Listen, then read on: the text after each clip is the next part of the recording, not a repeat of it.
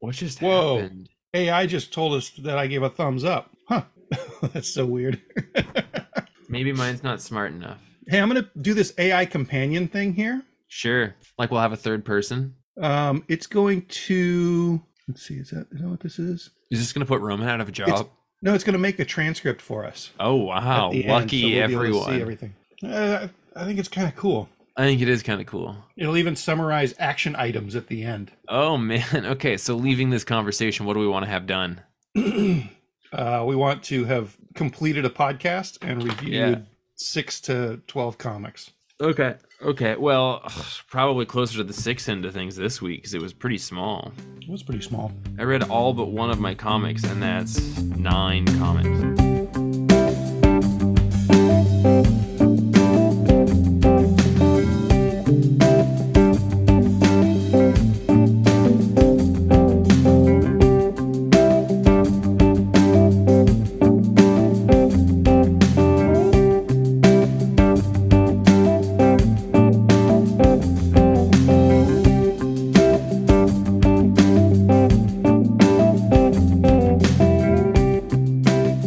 Welcome to the Comics Place Presents Perfectly Acceptable Podcast, episode 332. I know that because I checked to see if we had an email from our dear listener, Will Elmer, when this episode began, and it said, Perfectly Acceptable Podcast, email 332. It's a comic book podcast on the cradle of civilization, the mecca of all things nerddom, Bellingham, Washington.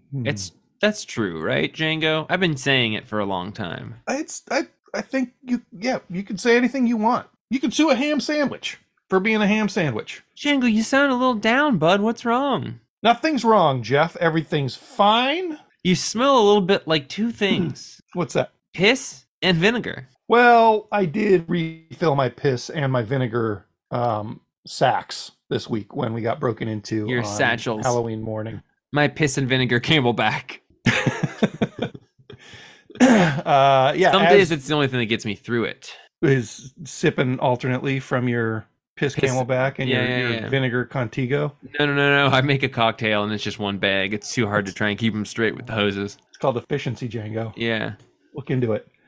Well, you know this, but I guess one of our listeners might not have heard that we got broken into this week at our Perpetrated, shop. you could say. Perpetrated. We got patronized. We got chump shuffled. We got scumshoed. Chump shuffled is really good. I like that. We had a couple people break into the store and steal a bunch of Magic cards and Pokemon and Yu-Gi-Oh! Yu-Gi-Oh! Was one of the larger ticket items, so irony of ironies. And then they also grabbed some old comics. Some valuable old comics.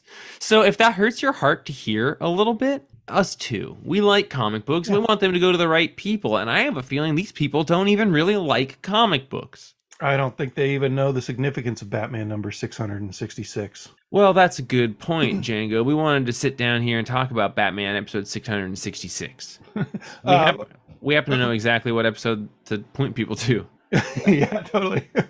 The only real positive side of this was that before I left work the night before, I had turned on Devandra Barnhart's Insect Eyes as loud as I could get it to go. And just as a prank for the openers, Jeff and Sean. So when the people broke in, they had that playing just at max volume, like a spooky, circusy guitar pretending to be a lute sound and somebody crooning weird lyrics about insect eyes. It's a little prank we've been playing on each other for like 7 years now, and by each other I mean mostly Django to me, or just the opener in general. I really like it. I'm glad you like it because I like doing it, and I do like it.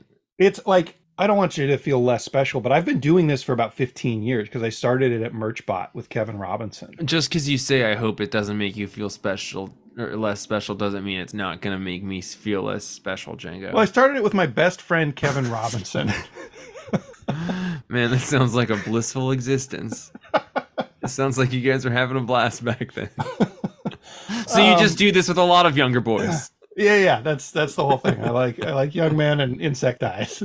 And retail. So, anyway, yes. For me, this was a 15-year joke that finally paid off better than any of us could have ever predicted, because not only did the thieves have to go through that, and we have video of them from outside, and we can hear the music coming in, which is amazing Yep. for me. Not only that, but when the cops showed up, I hadn't made it there yet. And so the cops like flood into the shop with their guns and flashlights out to the same song, just on repeat. And so like it had to be some sort of bizarro horror movie for all of that. They had to have thought they were going to be walking into a scene from True Detective or something. Like the King in Yellow was going to be down there or something. Hey, speaking of the King in Yellow, let's hear from our good friend William Elmer. Oh. Before we later on in the episode take a trip to the far side. Oh, I like both these guys. Yeah.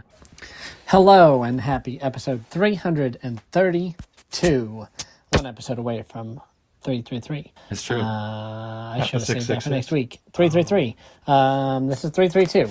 Yeah, whatever. Boy, you guys have had a week. Obviously everyone or lots of people have seen you guys got broken into. Maybe you've already talked about it. Maybe you haven't. And we're all really sorry that happened to you. And we love you guys very much and want to do whatever we can to support you guys.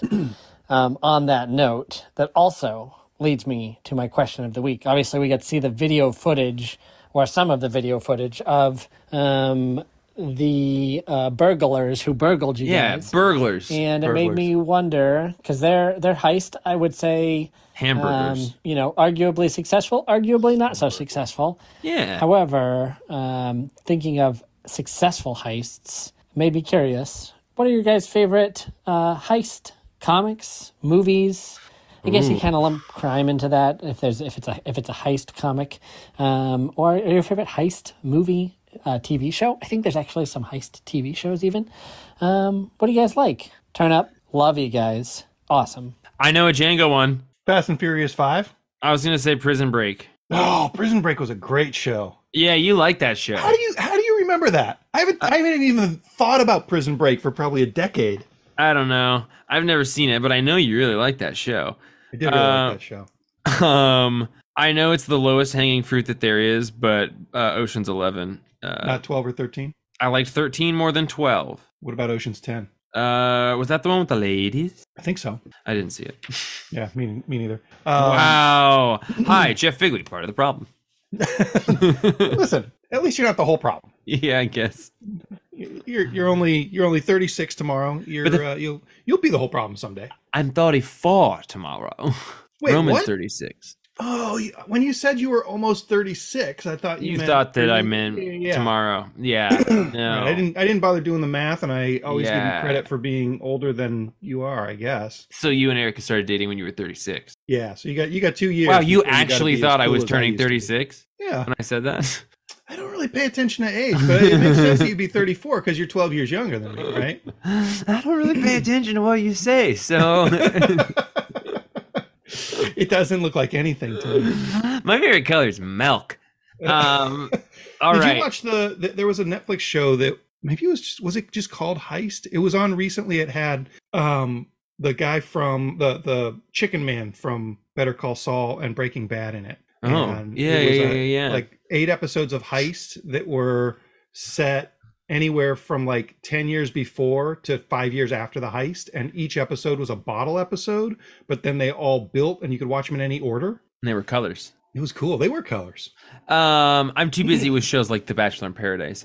I know that you've questioned whether or not you've said offensive things up until this point while we've been hanging out tonight, Jane, but I think you referring to that actor as the Chicken Man is maybe the definitive yes, you did. What's his fucking name? It's 3 names. Darksaber guy from Star Wars. Star Show. The new Star Wars. Carlito Shopley.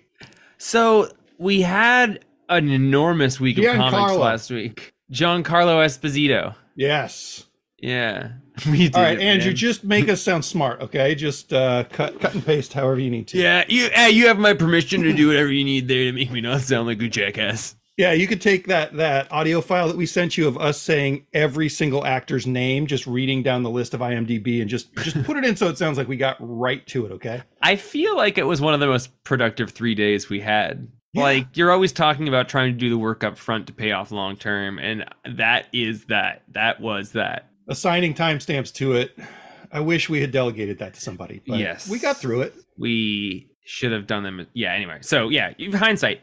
Always hindsight. A lot of comic books came out last week. Not as many came out this week. It was a 5th week through and through. If you look at the things that Marvel produced this week, it was one-shot specials and new number ones, and DC similarly, for the most part, one-shot Welcome specials. to 1962 scheduling. It's annual week. But one really cool book that we got this week was from Dark Horse Comics, and it was called Canary from Scott Snyder and Dan Panosian. Scott Snyder, who I have a feeling is going to go back to Batman at some time soon here. Seems like he's kind of branching out and doing a bunch of other stuff right now, like outside of superheroes. But everything has got like a slightly lower sub count than the thing before it. And I feel like you can only have somebody who is at the height of things for that long go down before they're like, no, recapture the gold. So anyway, that's just my conspiracy theory. Do you think he gets to make that call? Do you think he's got like an open invitation to jump on a Batman series? No, but I bet that they'd do something akin to what they are doing with Spider-Boy and that new Superior Spider-Man, which is like letting Dan Slott do being like, you do whatever you want, but also you're not writing Amazing Spider-Man, so how important is it? You get Batboy. Yeah, exactly. You get, right? Sure, right? Yeah, I don't know. Like Jason. I'm not a Batboy. I'm a Batman. Dude, that sucked. That was shrill. Deezer would not let that audio on their app. I'll tell you what. So this book, Canary, came out. All that to say, Scott Snyder, I think, is a great writer. I like reading everything he writes, and most of it pulls me through all the way. And so this was exciting. But then Dan Panosian is an artist I love. I was trying to think of the first time we saw Dan Panosian, Django, like art-wise. Like you and I, or like he was inking Rob Liefeld kind of stuff for Image in the 90s. Mm-hmm. Like I think he might have even done some Prophet issues way back then. Yeah, I remember. Look at it, you're like, this is super proto Dan Panosian, but still identifiable. I remember you being familiar with his name when it started cropping up for me, and I think we had already seen him by the time Slots came out. But I think that's kind of the one that I point to as really in my mind cementing his style and being an artist.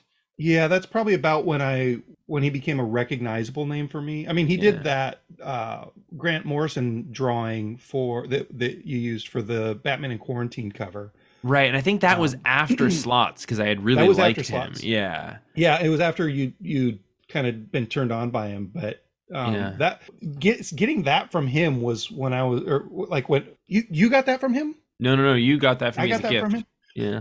Like seeing that, I was like, this guy is a badass. Mm-hmm. Because that picture in particular and this comic that we're talking about, Canary, both have kind of a Mort Drucker facial quality to them, like the old Mad Magazine artists. And I really like that. Yeah, you mentioned that reference to me, and I am unfamiliar with that art style. Like the guy that drew Norman Rockwell or whatever his name is. No, I'll find you. I'll find you some images. Just what's that kid's name? The guy who drew Norman Rockwell? No, the kid Norman from Rockwell drew Norman Rockwell. Alfred E. Newman. There you go. Yeah. I think it was Mort Drucker who did. Yeah, I'll send you an image here, and you'll know it. He did most of the like movie parodies for Mad Magazine for a long time. So, without referencing Mort Drucker, how would you describe Dan Panosian's art? Druckerian. Okay. That was good. I mean, his art changes a lot, but his art in this feels like photo referencey, but like looking at a picture of a real person and then drawing your own thing, rather than like when some people say photo reference, it's like derogatory and kind of tracy. Or traced, but he feels like he's using a lot of visual references when he's drawing, but he's doing something super stylized, and the faces are a little grotesque. The mouths and the eyes are pretty expressive. The mouths are very, very expressive, and that's what kind of gives me that old Workman feel from the old EC and Mad Magazine stuff. Yeah, it's like a little flat in a good way. And the faces and bodies can be a tiny bit angular at times, and he uses a lot of extraneous lines for texture in a really good way. Yeah. Like clothing, fabrics, or environment, nature. Like he does these really kind of hash marks on things that I like a lot. Everything has a real worn feel to it. And he did the colors on this too, which are gorgeous. They're like big old, probably Photoshoppy paint swirls. And, Yeah, you're and right. things I didn't for the even skies. notice them until you just said that, but they're like paintbrush strokes of paint. Like And they're like different levels of zoomed in. and muted, like all pretty muted as well. Yeah, it's artistically very, very cool. The story itself takes place in the late 1800s and is a horror western, and we've got like a sheriff deputy who's got to solve a mystery about some murders in a place, and we're kind of haunted by this recurring interaction he had with a serial killer who ate fish And killed kids. Like something's very wrong with that guy. Yeah. It's got all the trappings of like very Scott Snyder. Like it's unsettling and environmentally horrific because of he can like put you in a different time where you're out of place, and the time itself is a little bit scary because of how different it is. But then there's like this kind of recurring thing where the detective like moved to with his family to this land, and it turns out he got tricked and it was on this giant snake nest, but he like did this crazy thing to clear out all the snakes. But then this sort of metaphor of the story is like, but snakes always come back. And like, that's this Scott Snyder thing about like kind of the mythos around this event of this thing that then metaphorically ties into the structure of the story. Like very Scott Snyder in a way that I love. He just has some really definitive writing traits, and I adore them. And I think he's getting better at using those writing traits in a more subtle way. Because I think 5 years ago, there would have been word balloons saying snakes always come back as the first word balloon. And by the end, be like, like I said, this murderer's a snake, and snakes come back just like they came back last time they came back. Not that clumsy, but definitely like the inner monologue of the characters. And this is all done, like the metaphor is right there in here. Even Django understood that metaphor, but it's never it's said through the characters, which I think is a step up in his storytelling style for me. Yeah, I do think he's getting better, and I like seeing him do more stories like he was doing kind of when he started his career in that American Vampire age. Yeah. I gave this a pretty high score, Django, and a lot of that is the art, although I did like the writing as well. I gave this a 9.0. I'm gonna give it a 9.0 too. It is like it hits all my weak spots, right? So like your knees, my eyes, my back lately, but even more importantly, westerns and spooky. Well, you had a fall, Django. I did have a fall. Oh, Jeff, I had such an up and down week. I had a fall, and then I found out that I'm on Getty Images. And then we got robbed. And then Django, if I hear you talk about being on Getty Images one more time, you've got no idea how excited I am for that, Jeff. It's like one step towards getting a road named after me. You arrived. That's the final goal. There's a Boren Ave in Seattle that we always pass. It's spelled wrong. I know. I want it to be Figley Boren Road. Oh. We're gonna do it. Oh my God, the love that we must share and project into the world for people to think that the two of us deserve to have a co-named street. Like, it's going to be astounding. 10 years from then, when we have our spectacular falling out, we're going to be in a race for the mayor just to get rid of that road name. Oh, I can't wait for this story, man. I'm excited about it too. They always come back. Speaking of always coming back, Chip Zdarsky and Teenie Howard with Matt Hawthorne. His name is as forgettable as art is. Jeff. Mike. I'm sorry, Mike. Uncharacteristic negativity from Jeff. Wow. I don't think it's super unfair either. No, it's not. It is fair art. They're here to scorch the earth and give us a coda to the crossover that was Batman and Catwoman, the Gotham War, with some pretty mediocre art. Django, they wrapped it all up. I want to go on record as saying I think that this whole thing was better than I thought it was going to be. So I have mostly liked this. And, it sounds weird to say mostly liked it when there's only 9 issues. Mm-hmm. 8 issues involved. I really didn't like a couple of the tie-ins, but I thought that the setup was interesting. I fell asleep exactly like at the staples in this book. I got halfway and then I passed out. The staples are always a moment, you know. You Yeah. always recognize when you're halfway through a book because of the staples. So I don't think that we found out the thing I was hoping for, which was that he was kind of being controlled by his hand. Yeah, that he no, got on the not time not travels. even alluded to. Not even was- alluded to. Just a sleepy butthole, which is like, oh, Chip, I expected you to go a deeper direction than that. Right? Well, Jingo, can I tell you a little bit about what you may have missed then?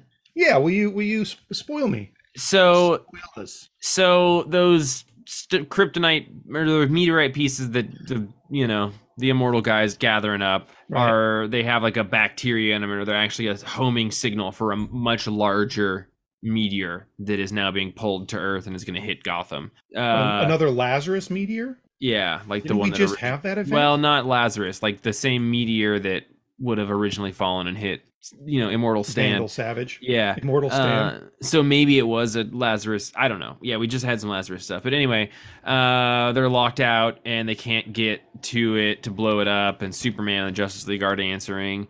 And Batman and Catwoman have had to leave Jason in a warehouse because he's a coward now. Thanks to Batman. Yeah. And Jason's like, I gotta take the Batwing and fly it up and blow up that thing. So he pulls Batman at the end of the third Nolan film and gets in the plane and flies it up to the meteor. And he's like, I guess you were wrong about me, Bruce. And it's not clear whether or not he dies. I don't think he does because it looks like somebody parachutes out, which makes the entire gesture a lot more hollow.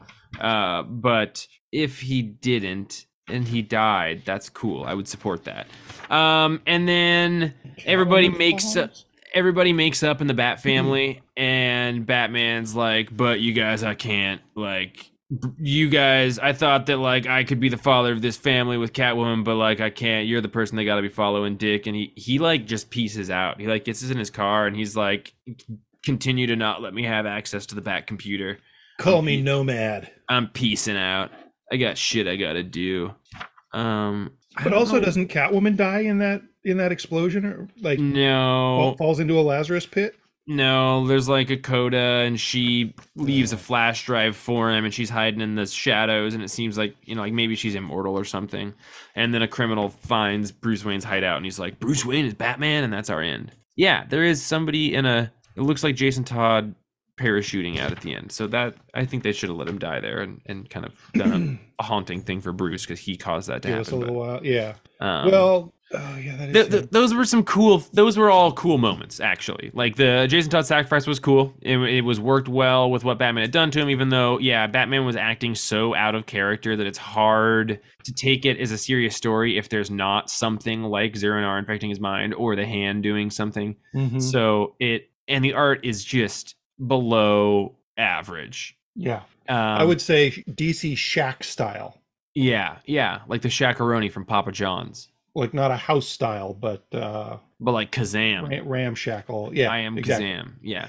Yeah, and like I don't like shitting on artists because I couldn't, and he should be happy. Good panels. And I want to give this person an opportunity for growth and get them work and allow them to get more work and therefore get better. So I just shouldn't be on the main art in the book ending pieces of the event for the main Batman comic at DC. Yeah, especially when you get that amazing painting for the Gotham City Year One hardcover that's at the end there.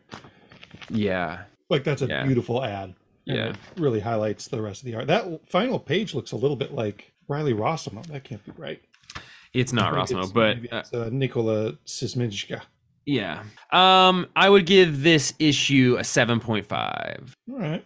That's a pretty good ending, and it wasn't a terrible it wasn't terrible. It was out of character, but like the things that were negative to me are being like, okay, now do I have to deal with 6 months of like Batman having fallen out with the Bat family and stories involving that, and not necessarily about this story in a vacuum, but more about like, okay, we're going to retread a very familiar trope now in real human time as we read the fallout of this. If we get Batman on the road like he's Bruce Banner and the kids coming into their own a little bit more, like that's fine with me. I'm okay with 5 months off of Batman in Gotham. Yeah. I'll weather that. Yeah. Especially if they have Superman watching him and making sure he hasn't completely lost his shit. I mean, Superman's you're like the envisioning a shadow good man. version of what I described. So that's I'm a terminal optimist, you're a bitch. glass half full kind of guy. So that's what I like about you. And my glass is already feeling a little bit more half full. Did you have a score for it? I didn't read enough of it. Okay. I'm going to give it a 7 because I fell asleep. But flipping through the end, it looks like it gets a lot more interesting halfway through. It does. But yeah.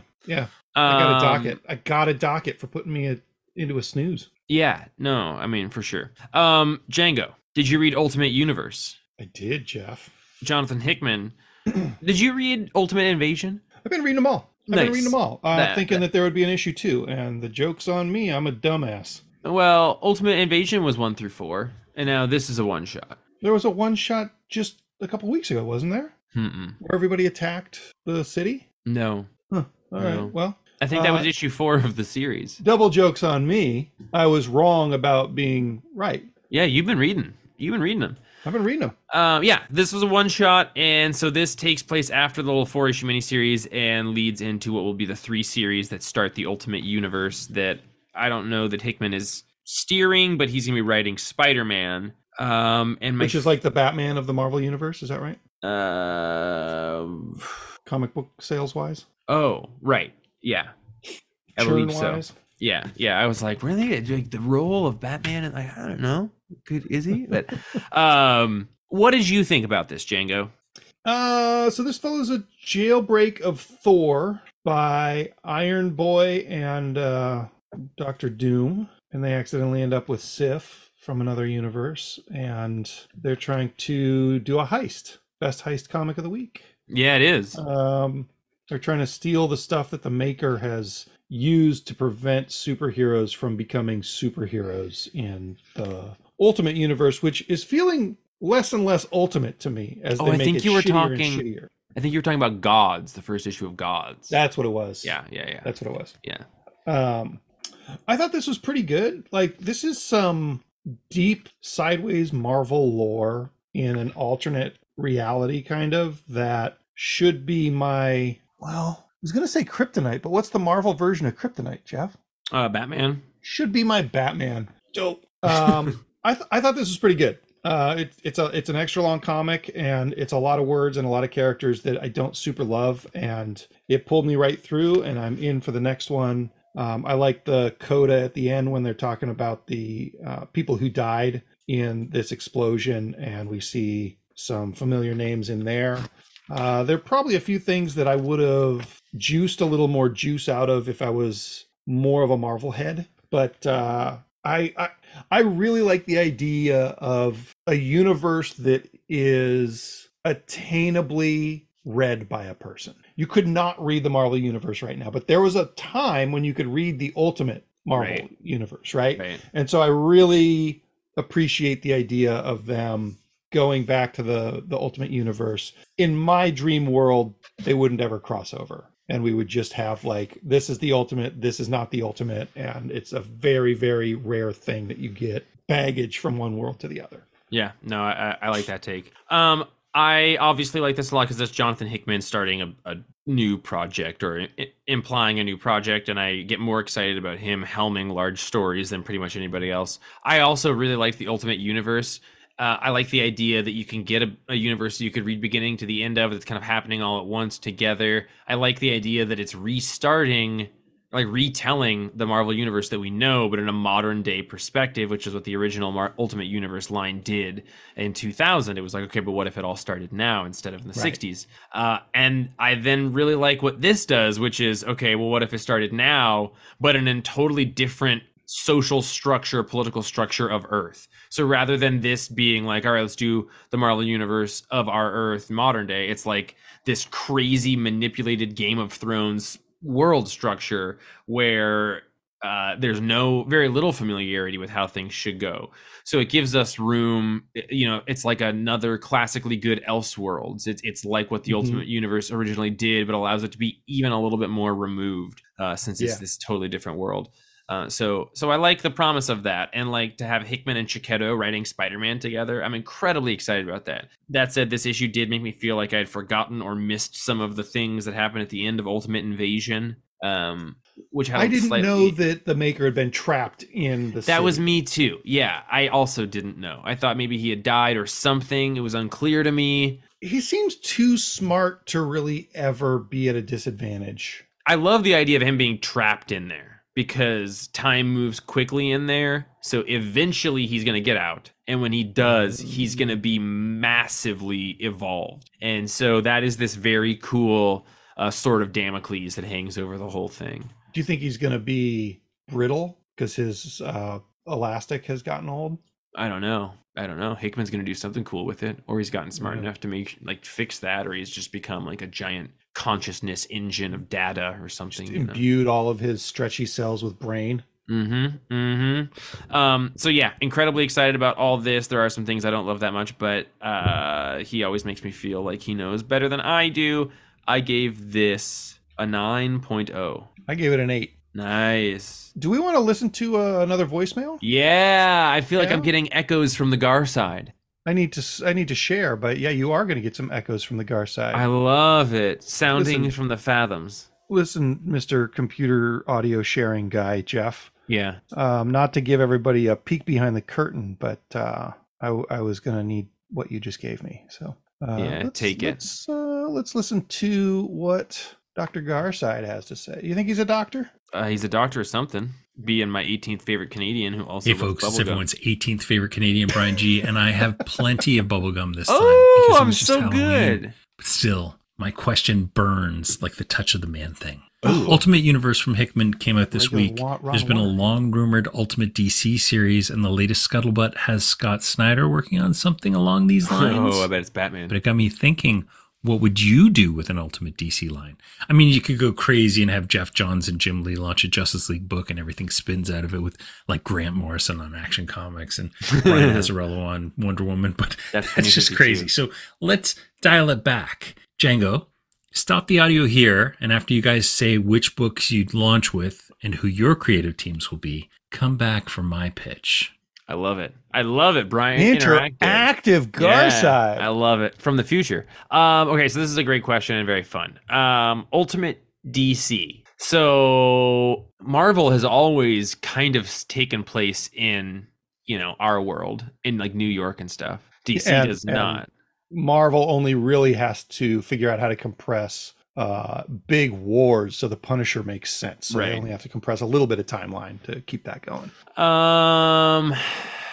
So I think the idea of trying to like tell a condensed version of a history, comic books in a modern setting is a very 2000s idea. Like, let's modernize the Marvel universe. So I would probably not go that exact route. I would probably do something more akin to what Hickman is doing right now with this Ultimate one, which is doing it in a modern sense, but like rebuilding the world in a different way so that it causes an entire different universe to naturally grow because the structure that composed it was so different as far as creators. So you would just start with a couple of characters, a handful of characters. Who would you start with? What's your launch title? What's your and what are your next two titles? Yeah. Well, I mean, my first thought is that like, so you kind of want like an anchor thing, kind of like the Fantastic Four was, and the first one that came to mind that made sense to me was Flash, which I think could also be kind of interesting for like being one of 3 titles to sort of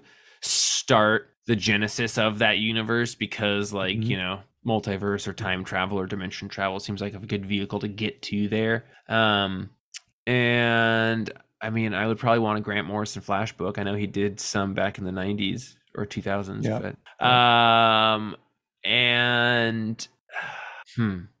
It's kind of hard with DC because they've done so many Elseworlds where Marvel kind of sticks to what ifs that are riffs on things that already happened in their universe, and therefore shorter. Yeah, like Elseworlds have kind of done so much. Like I don't know that, as I was kind of thinking at the same time, like, yeah, you don't really have the necessity because they've already done so many kind of reboots in just an Elseworld, I mean, I would, if I had to set an Ultimate DC universe in an existing Elseworld setting, I think I would choose the Superman American Alien, because I really like the way Batman and Superman interacted there. Yeah, that was really And good. I think that setup and that relationship could be the foundation for a much bigger world where we have more realistic conversations between heroes than we have now, because they all come with so much history and so much that people expect out of them. I would want mine to take place in the Prohibition era, Ooh. 20s, like Boardwalk Okay. Empire DC universe. All right, I want to hear Brian's pitch. All right, let's listen. Okay, guys, your ideas are spectacular. Thanks, Roman, Brian. Ultimate Ambush Roman's Bug dead. is just inspired, and I want to read that book. Here's my pitch, and I call it DC Unlimited. It's the next generation of DC Comics. I'm picturing like a Mark Waid and maybe like Ryan Sook, who I think drew that last Legion of Superheroes. Oh, yeah. I could see maybe some Azzarello and J.H. Williams III, or maybe just J.H. Williams, since he does write and draw. We're going to start the universe with one book. It's called Adventure Comics. The main story is about a 16-year-old Clark Kent who has secretly been developing his powers. And much like the original Ultimate Spider-Man, we're going to decompress this story. And it's going to take 6 issues before he even puts on the costume. He, is solving local problems, cat stuck in the tree, satellite narrowly avoiding a farmhouse, that kind of stuff, and meeting up with the weird new kid, Alexander Luthor. Every issue would begin and end with a conversation with his ma and pa. So Jonathan and Clark have a conversation, Martha and Clark, and just really show that moral compass that he's created as his foundation. The second story, which alternates as the primary story each issue, is about a 13-year-old Bruce Wayne, just 3 years after his parents' death. Each story starts with a therapy session with Leslie Tompkins, ends with a conversation with Alfred. Bruce obsessively studying, training, acquiring skills. Every night he goes out and solves crimes. At some point, you have a whole Legion of Superheroes arc for Clark, and meanwhile you have a League of Shadows arc for Bruce. I think this could go really, really well for a number of years, and it'd be a fun kind of grassroots level of an Ultimate Universe. So that's my thought. I think, we've got something here. Maybe we can chat with some of the powers that be at DC and make something happen. All right, folks, that's going to do it for this week. Until next week, stay on the Gar side? Yeah. I don't know how to end this. All right, guys. We love you, Brian. I think that's a great idea. Like, I would read the piss out of all that. So here's something. What if it was Brian and I talked about some similar stuff earlier this week, and I forgot that I had pitched this idea to him. What about a Tom Taylor story that is just basically Alfred stitching Bruce up from the time right after the murder of his parents through like his first week as Batman? So like every day for his first week, and every week for his first month, and every month for his first year, until you've got Alfred's attitude and fears changing while he's patching up his son from getting the shit kicked out of him every night. And like Bruce probably gets hurt less but more severely each time. And you just get to see Alfred sort of talk to you as the reader about how hard it is to watch Bruce put himself through that. That's a good pitch, Django. Start with a scraped knee after his parents got shot. That's good. You should write that, Django. What do I look like, Tom Taylor? Yeah. Look like I have dad issues? Come on, Jeff. We have dad issues. Django, did you read the Return of Superman 30th Anniversary Special? I didn't, but tell me a little bit about it. Well, I don't know exactly what... It's the 30th anniversary when they killed off our guy Superman, the big blue bear. Remember that. Big blueberry. And skip school for that.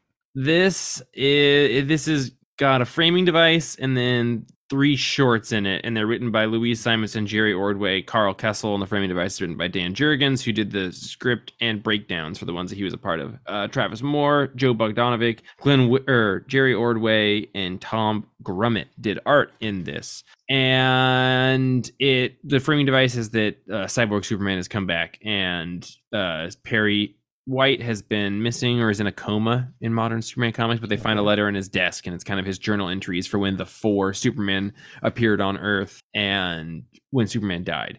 And you get to kind of spend time with each of those characters, and then they kill Cyborg Superman. What I want to point out is that they just do a fantastic job of capturing the look and feel of 90s comics. My confusion is It's them. Yeah, I mean, it is the writers and It's artists who the did creators. that. Yeah, but that's like awesome. a lot of times when you see 90s artists come back and do stuff, even like Liefeld or stuff that's supposed to look like then, it has changed so much. Yeah. And so much of this just looks exactly the same as that 90s stuff. And it reminds me of this big era of comic books that I love, and I haven't read all of the Death of Superman stuff. And I like when modern day comics can make me pause for a second, and instead of evaluating the kind of crest of the wave that we're on in this moment of these superhero stories, remind me that there's all this stuff I haven't read in the past that it would be fun to read. Running in a comic shop, we don't necessarily look at the Death of Superman arc of comic books as being like, there were some really good stories in there. But like, there were. Even if they're like bad by today's standards, they were enough to get people excited to keep reading these things. Like, it's this time and it's this era. And I like that this sort of showcased that and caused me to look at it fondly for a moment. The Death of Superman is kind of a save point for comics, right? Like, you could do a bunch of stuff before that. And then once you pass that, everything else kind of refers back to it. And if you were to reboot comics, you reboot them from that point going forward. Like, you could say that it broke comics in a way, like that video Max Landis did. Like, it killed death in superhero comics, but also it just kind of set a new paradigm going forward. And those stories were ultra 90s, and also, like, that doesn't mean that they were bad. It just means that they were ultra 90s. Right. Do you have a score for it? I gave it an 8.0, a fond 8.0. So I got a question. Did you read the comic that I read? I didn't. Unnatural Order? I didn't. Oh, Only buddy. because it came in such a weird way that it just slipped through the cracks of me taking my comics home. But tell us about it. This is Christopher Yost with Christopher X-Men Yost. Christopher X-Men Yost, with the artist Val Rodriguez. And it's basically a story like barbarians and witches versus sort of an immortal, super powerful being that has killed all of their friends and villages and families. And it can also kind of ruin your memory of your family. So, like, it kills one of these characters' sister or something like that, and then she can't remember her sister anymore. And one of the other characters was like, yeah, that's one of the most insidious parts about this. You don't remember what you're fighting for. So, like, it sort of defangs your anger in a way. And so it's these 5 or 6 characters going through this slightly magical world, having to fight like giant demonic ents that are attacking the bar they're hanging out in and things like that. And they're after someone named the Prisoner, who is supposed to be somebody that they can bring in as an ally. And everything up to there is pretty good. Like, I didn't get bored reading it. I didn't fall asleep at the Staples, if you know what I mean. But it had me falling asleep at the Staples. The last page reveal is what hooked me and has me coming back for the next issue. And that is, after all of this barbarian, Roman, witch, elf, monster, wolf, boat kind of story, we get to them finding the prisoner, and the prisoner looks like he's probably a U.S. Marine. So there's some sort of extra time travel or, movement going on here. And the art is really solid. I enjoyed the art quite a bit. And I mean, the crazy thing about this book is that Vault pushed it super, super hard. They gave us copies of number 1, and they're making number 2 returnable. And so we ordered a ton of them. And what we ended up doing for our customers is offering them number 2 for free if they bought number 1. Yeah, Django, you're skating through this. Let's get into the weeds of some comic book detail here. So Vault, which is a company that we really like, and they're primarily distributed through Lunar, which is the company that DC is distributed through. And they're in Montana. Yep, and who for the first year and a half or 2 years, almost everything was returnable and at Lunar. And now DC stuff is largely not, but a lot of Vault stuff is. And they are trying a lot of cool things in the industry to drum up kind of new avenues to get people excited and work with musicians for things or explore different means for advertisement. And so for this one, we could for free order a bundle of 25 copies of this, as many of those as we wanted. And then issue number 2 is entirely returnable, or is it a percentage returnable? I think it was going to be half returnable. Now it's fully returnable. So they're setting this comic up for success. If we can make it, if we can sell it, they're making it easy for us to not take risks on it as a store. Exactly. And it's a comic that with the page and art count would normally be priced at $4.99. They printed a $4.99 price stamp on it, but they let retailers decide whatever they want to do with this comic. Give it away, sell it, create whatever type of incentive program you want to. So Django just described what we settled on after talking about it, which is giving people a free copy of number 2 if they buy number 1.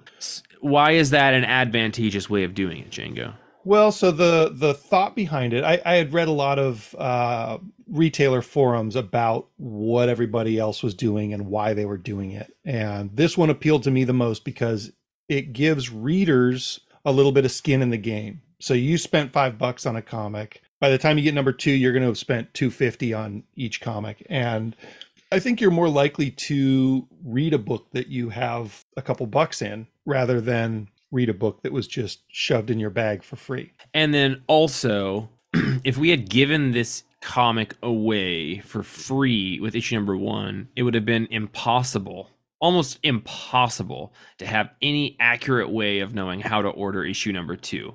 So we would have to order in very high quantities like we had for issue number 1, but have no idea for the sell-through on that issue because we don't know how many people would actually want to be paying for this story. So if you paid for issue number 1, you get number 2. So that immediately informs a baseline for us of how many we should be ordering for this comic.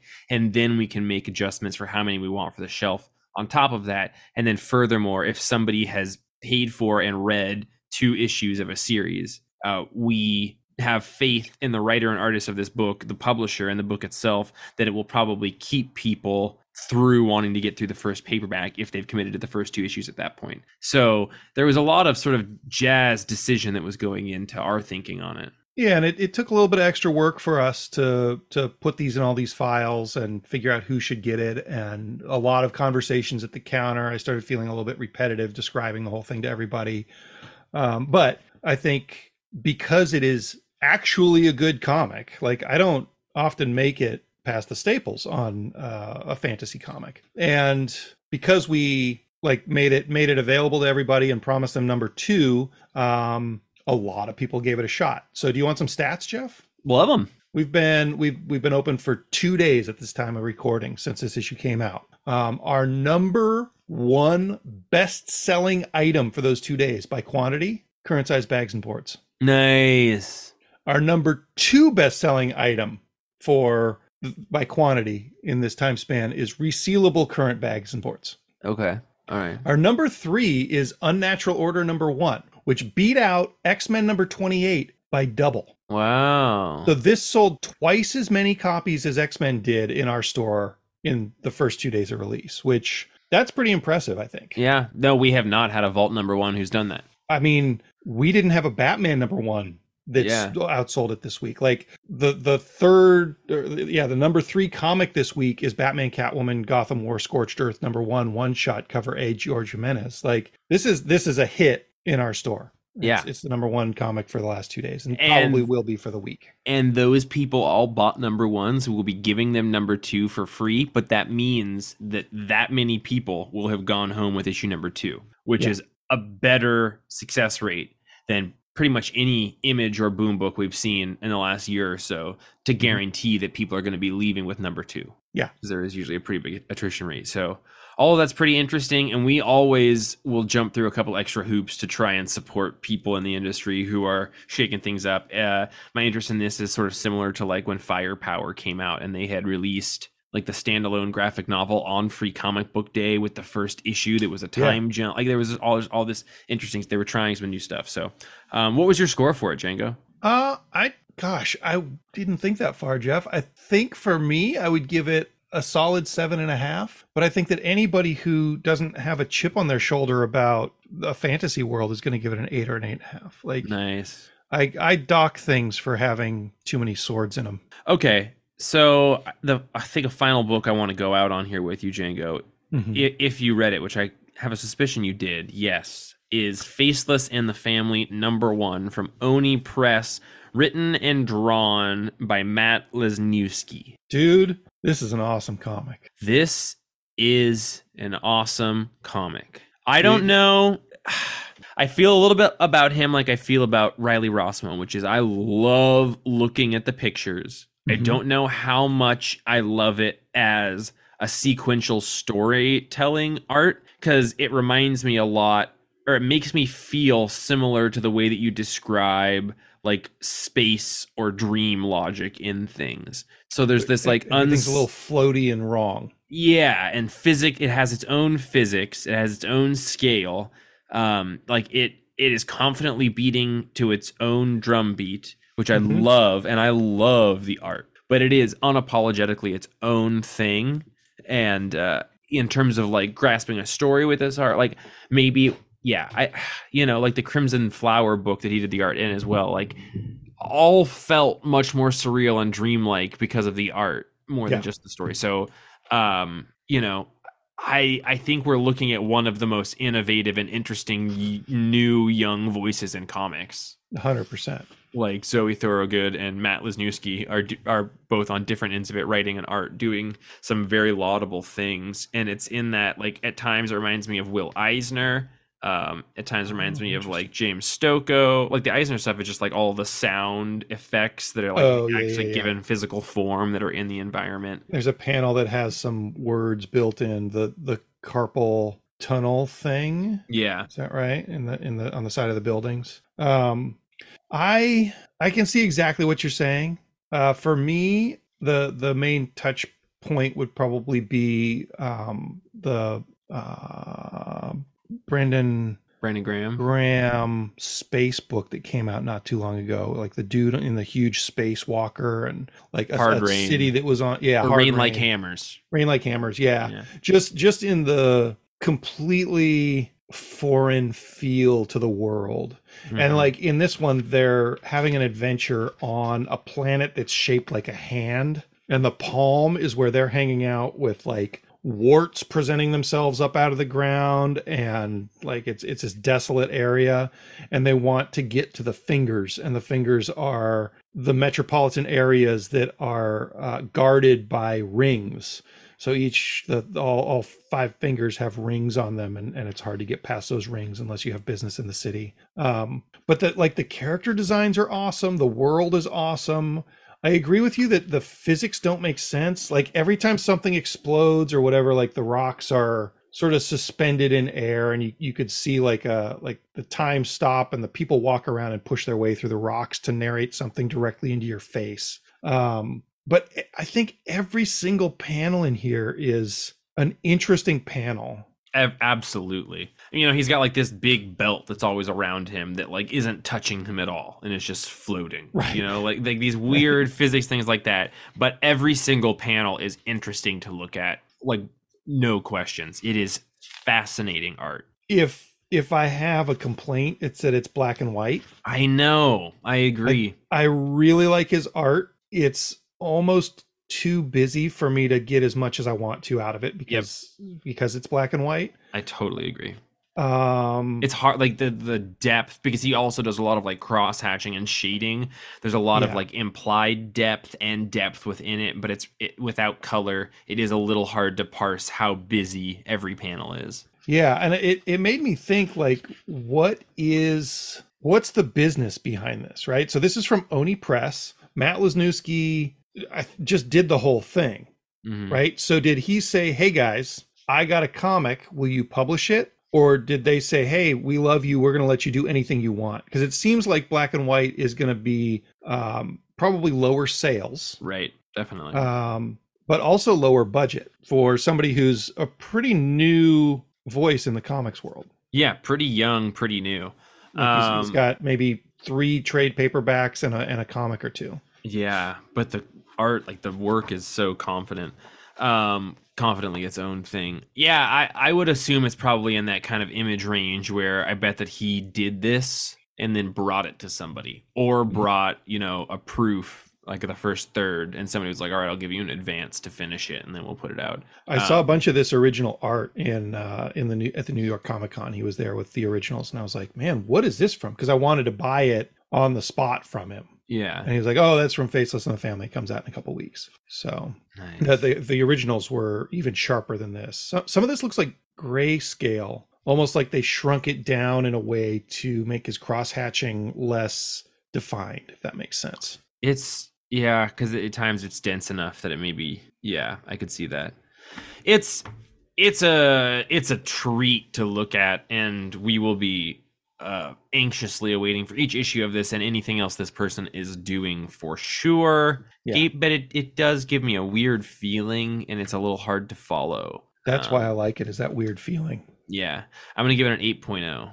I'm going to give it a 9. Kind of reminds me of, it's like Will Eisner mixed with like Popeye, because you got like Olive and like the big Ophi guy and like some like old Disney stuff. But then like, yeah. If I had... I was able to slow down enough and not be lost in the storytelling at all. Like it put a barrier up. If I had a thing that I would want to change in this, it would be the font size. Sure. Yeah. It almost looks like it was small. made to be magazine format instead of comic book format. It's just like 90% of the font size that I would like to read. Yep, totally. Okay, speaking of that, have you heard that DC is talking about putting out 5.5 by 8.5 comic books of Watchmen and things like that? Yeah, it's like 12 different volumes they've solicited, and my understanding is it's going to be akin to like that Marvel Digest size they've been putting out. Yeah, good for them. I can't read those either. If you're just going to shrink Watchmen to 70% of the size, like, I'm out. Yeah, the Watchmen one is not a good call. I do think it's a great call for ones whose art and like, books that were written for like 12 to 18-year-olds are like perfect for that size because they're not as text heavy. And a handful of those size, man. Yeah, and font size as well. Like All-Star Superman's in there, which may or may not be a great choice for it. There are some other ones that are very good choices for it, but like Far Sector is also like very wordy. Yeah, the font size is maybe an issue they'll run into. But all right, folks. Well, listen, I'm gonna get out of here because in 2 hours and 16 minutes I have an appointment with the Fates. The moon. Oh, you're getting those wings that you ordered 4 hours ago? Dude, we ordered those wings. That's crazy. I'm gonna go eat some cold wings that were already 2 hours late. Django, tell the people how to get a hold of us. Well, the best way to get a hold of us is to come into the comics place and buy a bunch of comics and then say, hey, Django and Jeff. But if you want to be on this podcast, I was listening to the podcast and I really thought that you guys were super off base. Yeah. I can read tiny fonts. What's wrong with your face? Yeah. But the next best way, and probably the best way to get on the podcast, would be to send us a voice message to jeff@thecomicsplace.com, or you can just send an email to that same address. That's our preferred way. Yeah. Find us on most social media. Are you on Snapchat yet, Jeff? I am. Yeah, you skipped I'm a big Facebook. Snapper. Skipped Be Real, just went straight to Snapchat, huh? Well, I mean, I haven't used my Snapchat in like 12 years. Yeah, I think I signed up for an account and gave up instantly. Yeah. Be Real though, that's got staying power. Yeah.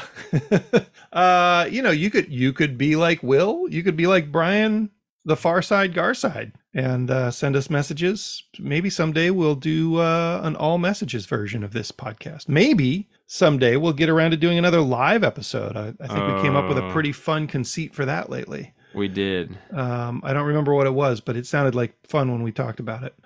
This next week, Jeff and I are going to be on an adventure, a whirlwind adventure from Dallas to Houston to New Orleans. And I think we're going to try to record something, but you might get some rental car noise in the fumes. Background. Yeah, we're going to have a blast, and we're thinking about all of you while we're in Texas and New Orleans. I don't know. Is there anything else? Like, go review us and read more comics. And smell the glove. Smell the glove. I love it, Django. That was impeccable, just like your hair. I adore you, my good friend, and we adore you, dear listener. So until next time. Don't be a scumshoe. Don't be a scumshoe. Leave doors closed at night if they're supposed to be closed. And enjoy your comics until the next time we talk. I'm Jeff. I'm Django. And I was wondering,